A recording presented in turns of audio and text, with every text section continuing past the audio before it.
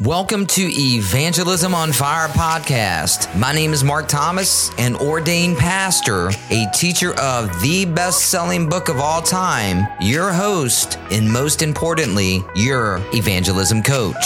And each week, I bring you an on-fire message to empower and coach you to live the most exciting life God has created you to live by actively sharing your faith in Jesus with others. I'm so thankful for our time together today. It's an honor spending time with you, Evangelism on Fire Nation. This podcast will truly inspire you, and I believe it will inspire so many people that you know. And if you're inspired and feeling moved to share this, then please message some friends, post this on social media, and let people know about this episode so we can get this message out there more. I appreciate you and everyone listening right now. And a quick reminder, please subscribe to Evangelism on Fire over on Apple Podcast right now and leave us a review at the end of this episode of the part that you were inspired by the most, and spread the message of Evangelism on Fire forward. I'm Jerry Howard with E4 Leadership and Business Coaching. Have you ever wondered why you can't get close to your employees or they'll start slacking off? Have you ever wondered why people just won't do their job? Well, at E4 Leadership and Business Coaching, we are change agents. We drive culture shifts by implementing a language of leadership that bridges the gap between carpet people, also known as leadership, and where the rubber meets the road. If you got interest in speaking with us, check out our website at Ephesians4U.com. That's Ephesians, like in the Bible, the number 4, the letter U.com. I look forward to speaking with you. Mark Twain is known for saying, the best cure for Christianity is reading the Bible. And Horace Greeley has said, it is impossible to enslave mentally or socially a Bible-reading people. The principles of the Bible are the groundwork for human freedom. Our scripture of the day is 2 Timothy 2:15. Be diligent to present yourself approved to God, a worker who does not need to be ashamed, rightly dividing the word of truth. Evangelism on Fire Nation, it's time to take up the helmet of salvation as mentioned in Ephesians 6:17. Ephesians 6:17 says this, and take up the helmet of salvation and the sword of the Spirit, which is the word of God. Hey, Ephesians 6:17 gives us amazing instruction of what we need to do as we follow Jesus. Here, we are instructed to put on the whole armor of God and take up the helmet of salvation and the sword of the Spirit, which is the word of God. Truth bomb, I want you to feel deep down in your soul. When a soldier suited up for battle, the helmet was the last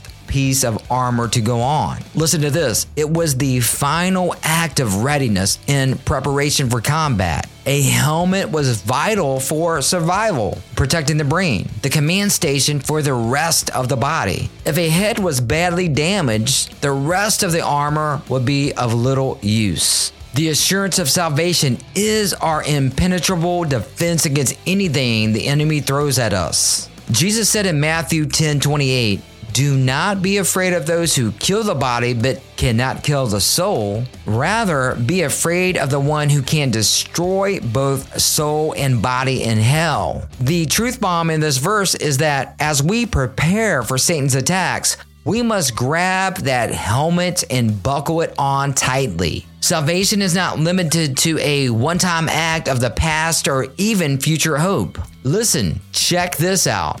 God's salvation is an ongoing, eternal state that His children enjoy in the present. Reading the best-selling book of all time, reading God's Word, the Bible, is daily protection and deliverance from our sin nature and Satan's schemes. And it's the best strategy to know God's love and plan for our lives. Before I give you the 5 easy steps to help you as you begin to read the Bible, I want to give you 5 actions you as a Christ follower can take to keep this helmet fastened and functioning. First thing is we need to renew our minds. Our minds are battlefields. The outcomes of those battles determine the course of our lives. Romans chapter 12, verses 1 and 2. Go ahead and take the time and check that out right now for yourself. Instructs us to renew our minds by allowing the truth of God's word to wipe out anything contrary to it. Old ideas, opinions, and worldviews must be replaced with the truth of God's word.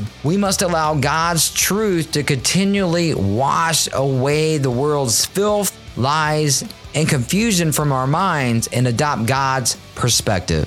Second, reject doubts that arise from circumstances. Human beings are sensory creatures. Man, isn't that true? What we cannot fathom with our five senses, we tend to disregard. If we allow them to, circumstances may convince us that God does not really love us or that His word is not true. It is impossible to have faith and doubt at the same time. Come on, man, that was good. Let me say it one more time. It is impossible to have faith and doubt at the same time. Truth bomb, God rewards our faith. With the helmet of salvation firmly in place, we choose to believe what appears impossible. Take a look at Hebrews chapter 11, verse 6, and 1 Peter chapter 1, verses 8 and 9.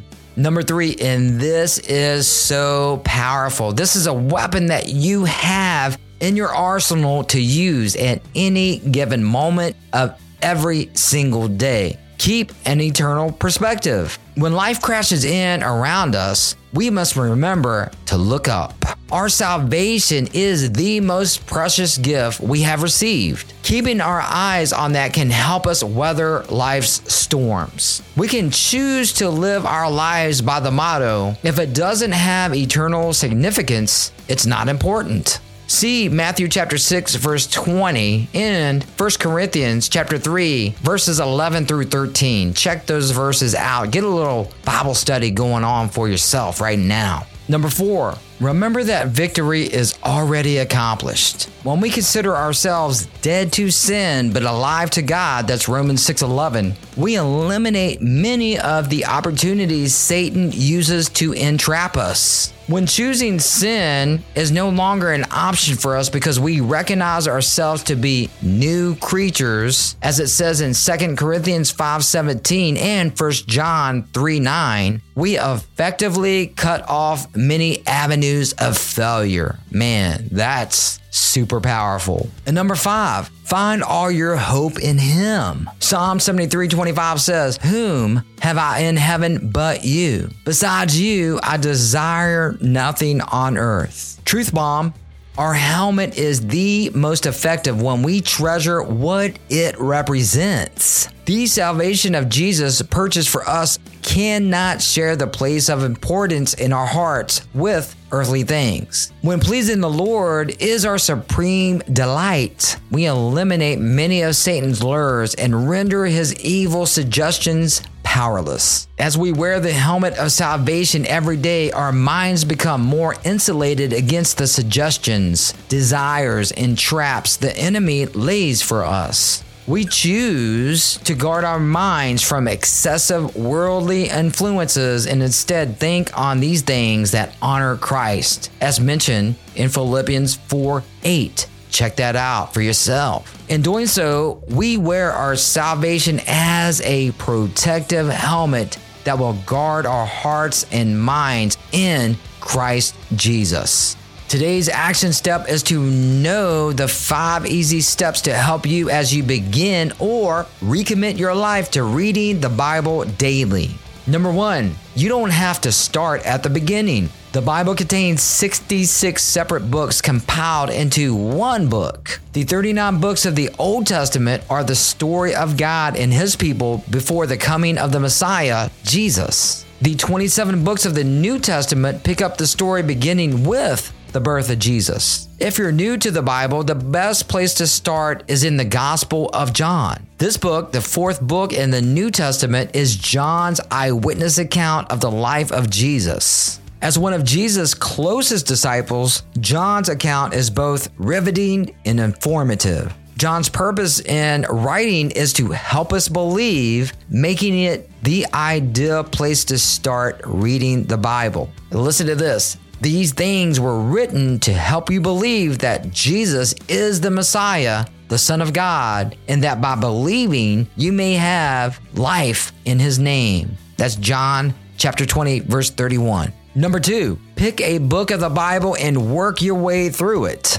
If you read one chapter of John a day, which will take no more than 5 to 10 minutes, you'll read John in its entirety in 21 days. After reading John, move to the other Gospels, Matthew, Mark, or Luke. Next, read Philippians, Ephesians, and Colossians, which provide practical encouragement and instruction for living the Christian life. Romans is jam-packed with essential doctrine. Genesis explains how everything began. Psalms is filled with heartfelt prayers that offer encouragement for every season of life. Work your way through one book at a time and you'll never find yourself fumbling for where to read again. Number 3, read a little every day. Getting God's word into your life doesn't have to take long. Start small. 5 or 10 minutes is better than none. Sometimes less is more, especially when reading less means you'll actually remember more. Choose a time and place that's convenient for you. Many people read their Bible first thing in the morning, choosing to spend time with God before daily distractions get in the way.